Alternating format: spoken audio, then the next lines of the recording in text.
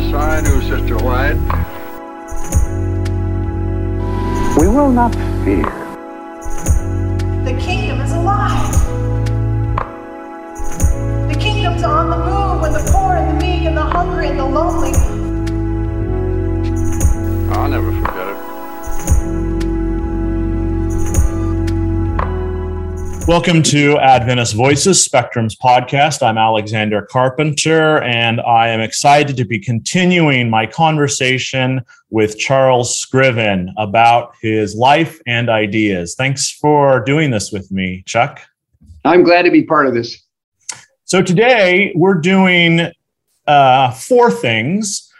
We're talking about two of your Time to Start Over articles, one focusing on the importance of doctrines that lift us up, don't weigh us down, and then specifically talking about the Sabbath. And then we're also talking about two parts of your institutional life, your time pastoring the Sligo Church, and then your time as president of then called Columbia Union College, now called Washington Adventist University. Are you down to combine these four things together into some sort of coherent whole? I'll muster all it takes, I hope. Let's get going. Great. So tell me how you became a pastor at Sligo. Well, their well-loved pastor and my good friend Jim Londis was leaving, and there was quite a bit of worry, I'm sure, among the membership as to whether they could find someone who had as progressive and open-minded a vision as Jim had. He was a super effective preacher as well. I was by no means the first choice, and even formally, let alone informally, I was down the list a bit. At the time I was teaching at Walla Walla, I had just completed a PhD. And to be honest with you, Alex, I had not even been ordained yet to the gospel ministry because I had had kind of a circuitous route in my service to the church, included years at at Insight Magazine. I taught for a year in journalism. And then I was an intern pastor for a year. Then I went to school on my own dime, actually, for a little while down in Berkeley, California, at the Graduate Theological Union. Then I began a 4 or 5 year stint at Walla Walla. And at the end of that, after the church had made some initiatives and had actually called formally at least one good friend of mine to become the senior pastor, they got, as I used to impishly put it, to the bottom of the kind of liberal barrel, and there I was. So I took the job. I was nervous about it. I loved my work at Walla Walla. I briefly said no, but in the end I went, and actually, it was wonderful that I went. I'll just tell you a quickie story about Jim Londis and me. We became quite close friends after both of us were at Sligo. We, of course, knew each other at that time and even before, but we became colleagues later on. We're now retired in the same community. We communicate a lot. And the one thing I've noticed about the both of us is this. We both had a fairly varied set of experiences over the course of our service to the church. But when we start talking about our lifetimes, we both come back to Sligo and to that experience as the pastor of that congregation. It was just a great experience, and it has really shaped my entire vision from that point onward. It just was a great experience. I never worked harder on Fridays in my life because the day after Friday is sermon day, but it was all deeply meaningful to me. I had a great congregation. I had really wonderful colleagues on the pastoral staff. We went through this and that controversy, but it was really meaningful. I had a great time. I'm a big believer in the pastorate. I'm a big believer in the role of the pastor as ideally a truth teller. And it meant a lot to me to have that experience. Well, I have noticed at various points where we've been at meetings that your former parishioners have come up to you and enjoyed catching up with you. And I have even overheard them saying how much they miss having you as their pastor. Can you talk a little bit about what that experience meant to you specifically as you kind of engaged very directly in the life of your congregants and went through the typical, ups, weddings, downs, funerals, dealing with controversies. What stands out to you as some of the important moments in that story? Well, there were several. I think that generally, as I've already hinted at, I found the preaching to be a very meaningful part, although I began as a fairly insecure preacher. I was actually ordained in the church, and it meant a lot to me, although at my ordination service there was a slight, more than slight, problem, and that is that my colleague Jan Daffern was on the platform. She was fully comfortable there, I think, until at the point when they invited all the elders in the congregation to come up and lay their hands on me. And it was a very, very awkward moment because she ended up, given the time when this was happening, in a kind of isolated position in her chair while 30 or 40 preachers were all on their knees. Oh. And that was memorable right there. And I made a remark about it. I remember as soon as I got up for some brief response remarks, and that was one of the few times I think that the congregation applauded me for something. They all felt as though this had been an awkward moment. And it's one of those moments that underscores the importance of finally coming around to embrace righteousness on that subject, on the subject of equality for women in ministry. I enjoyed the administrative part, which in a way took me by surprise, but putting together a team of people, working with them in weekly meetings, and trying to figure out how best to deploy one another in a way that would bring about some good for the congregation. I loved that, actually. And I think my colleagues might look back and say that I was maybe fairly good at that. They might say I was okay as a preacher. I had fairly decent substance, but I didn't have an actor's voice, and I was starting out as a complete new novice, and I had to grow into it, and I did some growing, that's for sure. But I really enjoyed that part of it. I had, while I was there, I served at least some of the time as the chair of the board, and that was, for me, fun, although we finally came around to having a layperson as the chair while I was there, but it was a very intriguing thing to do. I remember that what struck me always as a matter of deep loss is if we lost members. I remember we lost an exceedingly prominent member fairly several years into my period there, someone whose name would be immediately recognizable. And this person simply wanted his name dropped from membership. And I remember it was hard for me. It's very hard for me to see any harm done to the body of Christ.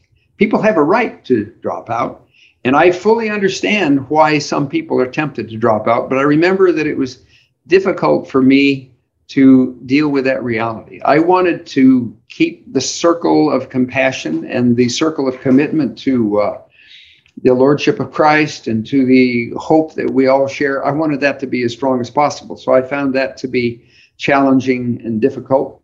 But on the whole, I had a great time. Now, when it came to raising money, I don't think that was my strong suit, but I will tell you that we managed. And in the Potomac Conference, that meant, this is another point that Jim and I like to make, that meant that we were pretty secure in our jobs. And here's why. The Sligo Church was a large congregation, I think around 3,200 plus, and not all of them active, of course, and certainly not every one of them in church every week. We were lucky to get 1,500 to 1,700 a week.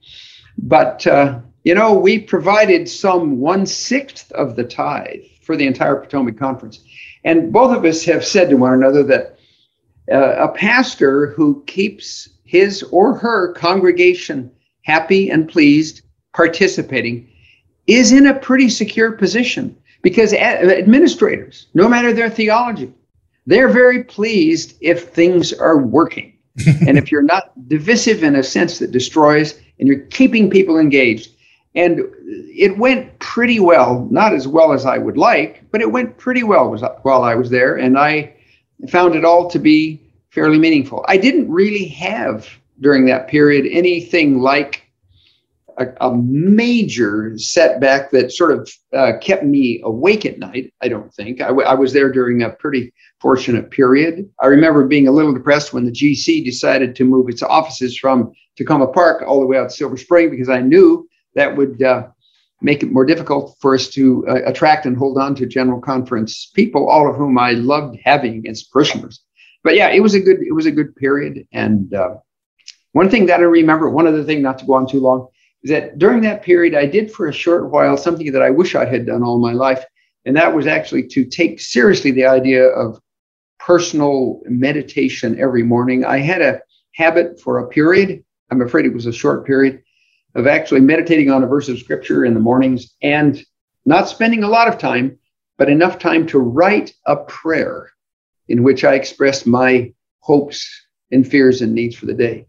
That was something that happened. And one other thing I get excited about being a pastor is that I had been trained as a systematic theologian. I took a lot of philosophy courses in the University of California Philosophy Department.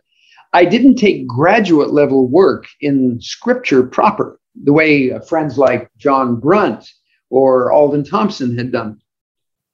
But I fell in love with commentaries while I was a pastor. And I still love commentaries. I love anything that helps me to see into the Holy Writ. It was exciting. Well, that's a great transition to talking about the first article that I want to weave into our conversation, in which you ask some questions about the way that doctrine functions in the life of an Adventist. And you ask this question: are the premises we embrace true, and do they support discipleship? And because we're talking about your very practical life leading an Adventist congregation, can you kind of talk about the way that you incorporated doctrine, thought about doctrine, saw doctrine both be a stumbling block to some parishioners, or in some ways maybe create a helpful structure for the people that you were ministering to? Well, let me say this. I had been preceded at Sligo by people like Bill Loveless, Dale Hanna, Jim Londis, and they were all open-minded people who I think succeeded in presenting the parishioners of the church with the idea that you didn't have to be a highly conservative Adventist to be welcomed in the church. You had to embrace the basics. And so I don't honestly remember that there were a lot of people who felt burdened down by Adventist doctrine. They were aware, a lot of them, of the problems. We all had friends who had discussions about the age of the earth or about the meaning of the doctrine of creation. We certainly had discussions about practical issues. I mean, I had participants in church life who were gay, and this was at the period when HIV was really going places. And that was an issue that came up in private conversations, but there was not any movement in the church, as far as I could tell, to require me to get up and be highly conservative on that point. So I think Sligo Church was a quite wonderful context in which to think about things. But all the while, I had written a book on the doctrine of the church, and all the while I was there, that basic doctrinal commitment, which I could talk about at length, but I won't here, was in the back of my mind, and it was stirring me. But I did take preaching to be a matter of confronting the sacred text, maybe one passage, maybe a longer passage, maybe more than one, and doing what I could to crack it open.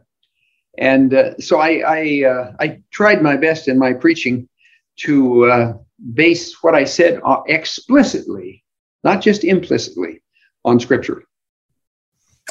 Yeah, you write about how doctrine should function by saying, by resonating with life experience and by sustaining the existence we committed to in baptism. For a community to have beliefs like this, beliefs that help, not hurt, it must invest fearlessly in intellectual self-amendment. It must acknowledge mistakes. It must cut away distractions that generate complacency or needless conflict. Yes. Why do you think that some Adventists have such a kind of hard time getting past a doctrine that they find intellectually problematic? And sometimes it causes them to leave the church. Well, I think one reason is that what I sometimes call, and it's not a terribly generous adjective, but I'll use it, what I sometimes call official Adventism, is quite preoccupied with doctrinal correctness. There has been, even within our lifetimes, even within yours, you're much younger than I am, several evidences of preoccupation with getting our doctrines not only generally right, but absolutely perfectly right. Yeah. Now that is absurd, but it's still part of what goes on. And so we endlessly haggle over whether we enforce the 28 beliefs, whether we make our teachers kind of go by those beliefs down to the last jot and tittle. So I think there is in the background of Adventism this sense that correctness is important. And that almost certainly goes back in part to the 1919 Bible Conference, which occurred, as you know, at a time when fundamentalism was beginning to flourish in the United States. And we kind of drank from the cup of fundamentalism, and that has made it hard for many people to. I had a friend who at first in his life didn't want to teach in an Adventist college because he thought he couldn't do it honestly. Honestly. Why? Because he knew that there were points within the 27 or 28 doctrinal beliefs when he was simply not at home, where he was not at home.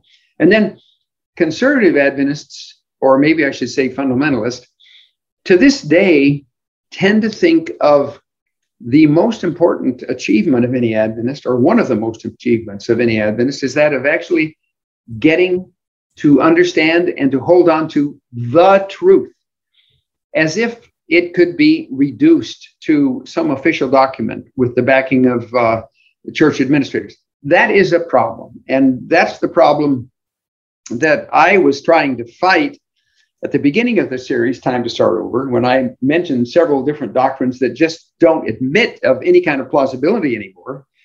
And it's also what I was trying to get at in this second piece that you mentioned. And that is from the fact that I feel a lot of negativity about overly fundamentalistic readings of Adventist doctrine. It doesn't follow that doctrine's unimportant. It's very important. How is it important? Well, it's important because doctrines support what is most important. And what is most important is discipleship, following Jesus, embracing the message of righteousness, justice, faithfulness that was insisted upon by the prophets, the very prophets whom Jesus felt in league with, from whom he preached in Nazareth. So the point, as you know, is this: doctrines matter because doctrines, correctly expressed, humbly expressed, are the necessary premises for the practice of Christian life. And Christian life matters. If Christian life matters, the undergirding premises matter, doctrines matter too. But we need to simplify them. And we did get rid of distractions and find a way to express our beliefs so as to strengthen our discipleship. That's what matters. Correctness doesn't matter. The judgment day is not a day in which there are theological quizzes. They don't happen. But it is a day in which we are asked whether or not we have been faithful to our baptism. Well, I can see that you may have felt like preaching wasn't your favorite thing to do, but I can tell right now that you are feeling a sort of pulpit spirit, and you really are passionate about helping us think about discipleship as really the focus of the Christian life. So it's nice to get that sense that doctrines are there to support a kind of living connection with the legacy of Jesus. Let's talk about your time as president of Columbia Union College. How did you go from being a church administrator to someone involved in the academic community as a leader? Well, it happened because there was a need at the college. At that time, the college was probably not high on any presidential aspirant's list of places he or she would like to go because it had been through a period of challenge and difficulty. I was serving on the board of the college, and I was on subcommittees while I was at the church where such unpleasant experiences as having to think through where to make cuts was going on. It didn't ever cross my mind that I might become the college president, but the union president in the Columbia Union at the time, Ron Wisby, did finally one night when we were already deep into the process of trying to understand how to take our next steps at the college, he called me up and said he wanted me to consider becoming a candidate. It took me by surprise. I was very happy at the Sligo Church. I loved the discipline of a weekly sermon. I was kind of learning how to do those things. I'd been there for 6 or 7 years by then. But the need was there.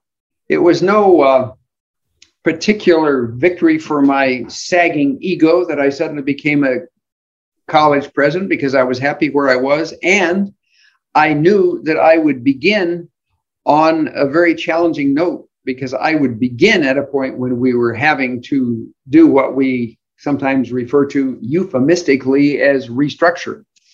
However, Ron persisted. I said yes. And part of the reason I said yes is that I knew very well that being an administrator was something that I didn't hate it. I mean, I'd learned I didn't hate it. I actually liked that part of my job. And there was a need. I had the academic credentials, and I knew that the faculty, I was pretty sure of this, would appreciate someone with my level of passion for intellectual substance and my level of support for people who teach. So I took the job, and it was a challenging job, I will tell you, especially at the beginning. Can you talk a little bit about those challenges? I feel like so much of institutional life is sort of hidden behind a veil for people. Especially, I just am returning from the Pacific Union constituency session, and it's sort of fraught times for Adventist education right now. And it's difficult, I think, for leaders to balance the various constituencies that they serve. How did you kind of make a way? What were some decisions that were, kept you up at night a little bit? I was up. In that job, I was probably up at night quite a bit. I will say this: Washington Adventist University to this day is situated very close to one of the best and most intriguing cities in the world. Yeah. Now that's the good side. That's the good news. The more challenging side, or the equally challenging side, is that because the college was situated near one of the great cities in the world and one of the best places in the world to find middle-class citizens of one African pathway or other to American life, it was a highly diverse campus. And the fact is that racial worries continue to be a part of much of white America's life. I think we're making progress. I know this is a thicket. I don't want to get in too far. We're making progress, but we're a long way from redemption on that score. So I knew very well that it would be a recruitment issue, that I had less than 50% of the students were white. But what we tried to do is this. We did a couple of things. One is we tried to say, They just don't have a Capitol building next door at any other campus you can mention. We've got to embrace the city. And that was one thing that we did. Another thing that mattered was that while I was there, the New England Youth Ensemble under Virginia Jean Rittenhouse, and she was nothing if not amazing as a talent, and amazing as a recruiter. They ended up relocating at Columbia Union College. And that turned out to be a very, very helpful fact about the first year or two of my session there, because it drew a lot of good students. It enhanced the life of the college. I still remember how really good members of the orchestra would play in chapel. We had a very diverse group of students in chapel, and they would all just light up and applaud when some violinist got up there and really made a splash in the course of a special music. So you know what? That was big. We had that. We had a good athletic program, and we continued to have good students. Now, I did have this challenge, I'll tell you, then that is that many Adventist administrators are familiar with this. The faculty was often worried that the athletic program was just taking money away from academic programs. And I sympathize with that. I'm fundamentally committed to high quality academic programs. But at the same time, the program did provide things to do for students, and it provided students. Yeah. So that was a source of controversy. I didn't lose too much sleep over it, but I was aware that this is one of the respects in which administrative life would be challenging at the college. You know, I was a high school student, academy at the time, and I remember the talk among my teenage friends that, if you were really interested in baseball or basketball, Columbia Union College had kind of the best athletic program. So it was. Well, at the time, it clearly was the best. I have no doubt about that. I remember watching games. No one from Columbia Union fit this category, but I watched basketball games in the Columbia Union College gym, which involved people who later appeared in the NBA. Wow. Now, it wasn't all the time by any means, but we had, it was a high level. And when I attended the games, I used to be amazed. I mean, the speed. And of course, because it's a small school, I always had a front row seat. These people were terrific. It was just the best basketball I'd ever seen. That's fun. Well, let's talk about the Sabbath in the context of the way that you explore it in your article. And let's move that into the kind of institutional questions that you had to explore about identity and separation of church and state that you encountered as the college president. So let's talk first about the way that you frame up this, again, time to start over, a way of rethinking what the Sabbath means. And in this, you say that in the case, as it is perhaps always the case for religious communities, we are fragile, imperiled from within and without. Yet we are drawn together, many of us, grateful for purpose and hope, glad for the lifelong friendships and shared mission that Adventism seems to offer.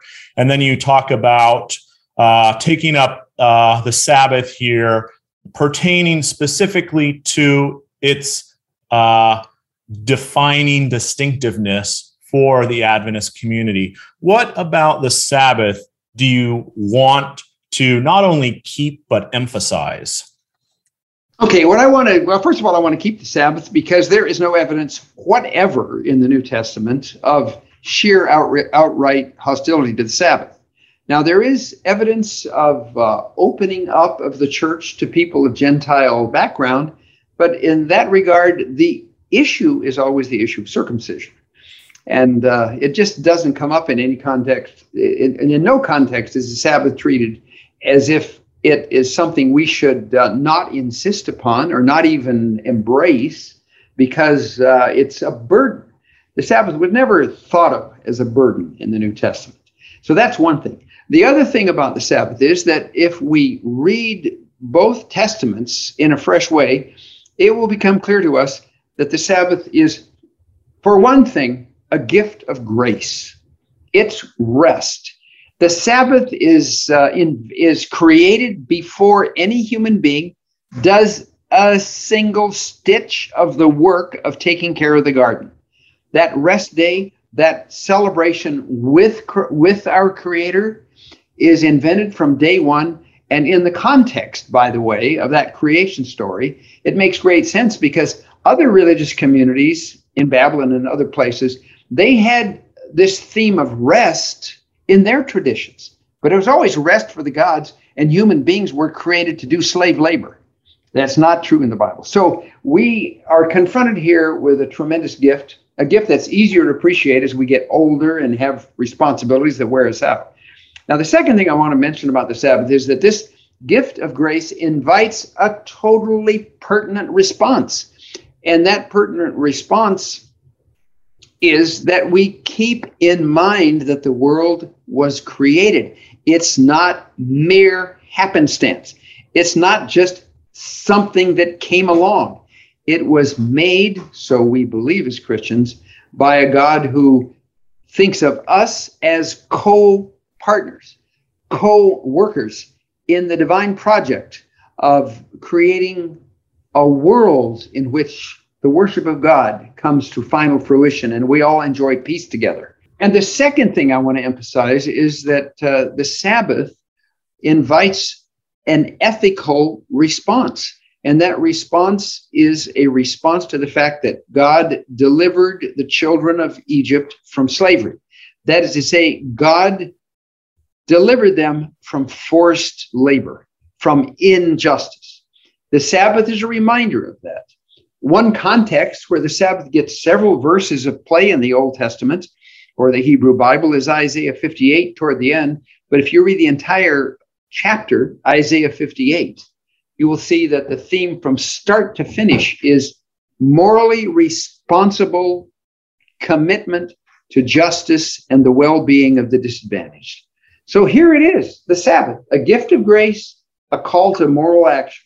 Now, the other thing that I like to say, Alex, is that the Sabbath is not only a gift of grace, not only a call to moral action, but it's also a means by which we today can restore a sense of connection with the Jewish background of Christian existence. Yes. The entire church forgot about or resisted noticing Romans 11, where Paul makes it clear that the covenant with Israel never ends, and that Israel and the Jewish experience is the root that supports our experience as Christians, and that we should stand in awe of the Jews. Christianity, as soon as the second generation, and say Justin Martyr's great work, Dialogue with Trypho, who was a Jew, it was condescending toward the Jews already in the second century. Eventually, you got this demonic doctrine of supersession, namely the Christian belief that all of Israel is no longer even relevant. They've been displaced. We're the true Israel. All of that contributed to a long, long history of persecution of the Jews, a history that probably came to its most atrocious climax in the last century in Nazi Germany. We can restore the connection. Now, my point, by the way, here, Alex, is not that we Adventists should become Jews. I think it would be a mistake to think that it's our business to celebrate the Passover. It's our business to celebrate the Sabbath because by the account of the Jews recorded in the Hebrew Bible, the Sabbath was invented and given to us as a gift way before there were any Jews. And by the account of the prophets, the Sabbath is an experience which Gentiles who finally come to the mountain of the Lord to experience what Israel is already experiencing will themselves join in Sabbath experience. And then you get Jesus coming along, pronouncing that he is the Lord of the Sabbath. The Sabbath is Jesus' day. The Sabbath, according to Mark, is literally the Lord's day. It's a gift. It's a wonderful institution, and it's a great part of the Adventist heritage. I love how you work through those points for keeping the Sabbath in the life of the church.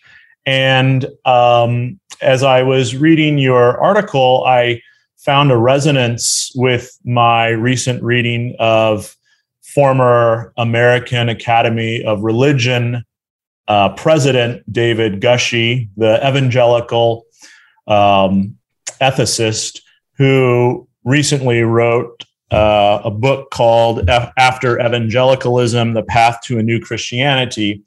And one of the points that he makes about Christianity, a Christianity that he's highly critical of, is that Christianity gets into trouble when it tries to get rid of its Jewishness, its Jewish history. And one of the points that he makes, he holds up the Holocaust as a key ethical mirror that you have to, any doctrine has to be able to hold up in the face of that inhumanity and horror. And as I was reading him, I thought about the ways that Adventism can rely on the Sabbath to fight off a lot of the anti-justice and, let's even say, the white racism that happens in Christianity. So often the worst forms of Christianity parallel the worst forms of racism when there is an attempt to form separation between some sort of white culture and, let's say, Middle Eastern culture or other culture. And so the Sabbath, I think, perhaps could be a place where Adventists can have really productive conversations with justice-seeking Christians who are trying to find, especially evangelicals, who are trying to find a way forward for a faith that's really been discredited by its connection to so many scandals in the last few decades. So I wanted to talk to you about this point you make about separation. You say conventional Adventist teaching on the Sabbath evokes proud separation from other Christians. And this idea of separation is so essential to our own doctrine, the sort of traditional doctrine of the Sabbath. Good Christians go worship God on Sabbath. Bad Christians, especially at the end of times, worship God on Sunday. And this has been a way for Adventists to sort of define who they are. But it also, I want to kind of explore the idea of the way that we have looked at the Sabbath as a symbol for protecting us on questions of separation of church and state. So you have some sort of traditional Adventist ideas, and then you might even think of the separation of church and state as one of those traditional Adventist beliefs that are embraced by Adventists of all stripes. And you've actually been in the middle of some of these debates. Tell me about how you've worked through those. Well, I think you're probably referring to the fact that while I was at CUC, we sued the state of Maryland for money that Maryland set aside to assist private colleges in the state of Maryland. Yeah. And curiously, by the way, the whole program had the name the Father Sellinger Program, emphasis on Father Sellinger, because there were several Catholic schools that were part of this. We pursued the suit. We had pro bono assistance from one of the best lawyers in Washington, D.C. And although we didn't fully end the process until my work as president had ended, we did win the suit and we did get the money. And in the course of it, of course, I had to speak to various entities, including my church board, about how I understood the idea of the separation of church and state. And I do understand it I do take it very seriously. As you know, I take very seriously the radical Reformation, the Anabaptist refusal to simply fall into line with whoever the current rulers of the various countries are. Arguably, the separation of church and state is in part a reflection of the influence of those radical Christians. But the separation of state does not entail that we must cave into the idea that when the federal government or any government is handing out money to all kinds of institutions, both public and private, that we can't receive part of it unless in receiving part of it, we deeply compromise who we are. And at CUC, it was clear to me that we did not have to compromise who we are. And it just felt like a deep injustice for the state of Maryland to give money to the competing private schools, several of which were Catholic, without sharing that money with us. And it's a complicated argument that our attorneys made, but let's just say that I was convinced by their argument, and that in the end, the school got, and I think still receives annually, a small subsidy. I'm sure it's over $1 million, maybe $2 by now, from the state of Maryland. But the idea that the church should not kowtow to the state, align itself uncritically with any particular government, that is an insight that is a strength in Adventism. We ought to continue to fight for religious liberty, and I'm behind it 100%. I don't think we can be faithful Christians unless we affirm the value of religious liberty. Let's talk about another moment in that history that you were a part of. I just was recently at the Pacific Union Conference constituency session in which Sandra Roberts became the first woman to be an ordained executive secretary of a union in the Adventist Church. And you were part of an early moment in this story there in 1995 at the Sligo Church when Norma Osborne, Penny Shell, and Kendra Holoviak, now Kendra Holoviak Valentine, were all ordained. What was that like? Well, at one swoop on a particular Sabbath afternoon, this pastor of the Sligo Church, who at the time was Rudy Torres, and at the time I was the president of the college, I was a player in that service, but a bit player. The credit goes to these other people. We talked about these things together, and we ended up ordaining 3 women to the Adventist ministry, even though it was explicitly in contradiction of official church policy. And it was a moment when the Sligo community, I think, shone in a way that I still consider to be very, very admirable. We were protesting. We knew that we were breaking some institutional rules. But at that particular time, which has to be back in the later 80s, I think, or unless it was in around 1990. Yeah, 1990. The world was still getting used to the idea of women asserting themselves as potentially leaders of churches. And that service was mentioned in a New York Times column the very day it happened. And the day after it happened, the Washington Times, not the Post, published a front page above the fold photograph of these 3 women being blessed in the course of that ordination. And I felt as though it was a high moment. I'm very aware that any kind of profound social change in major institutions usually is motivated from the bottom up. You cannot wait for administrators. I've been an administrator, and I don't like to admit this, but sometimes administrators either are not or cannot be the cutting edge. And you have to hold on to the hope that congregations, that local communities within the church will bear the torch of progress. And that's what happened at Sligo on that day in 1990 or 91. And we had a very large crowd in the church for a Sabbath afternoon service. And it meant a lot, not just to the Sligo community, but to the wider community of Adventism. And I had a bit part. I think I I even wrote and read a kind of a charge to the people who were ordained, and it meant so much to me. I felt very, very grateful to have been part of what Rudy Torres led out in doing there. And he did, I remember this very well, preach a really superb ordination sermon that day. It was wonderful.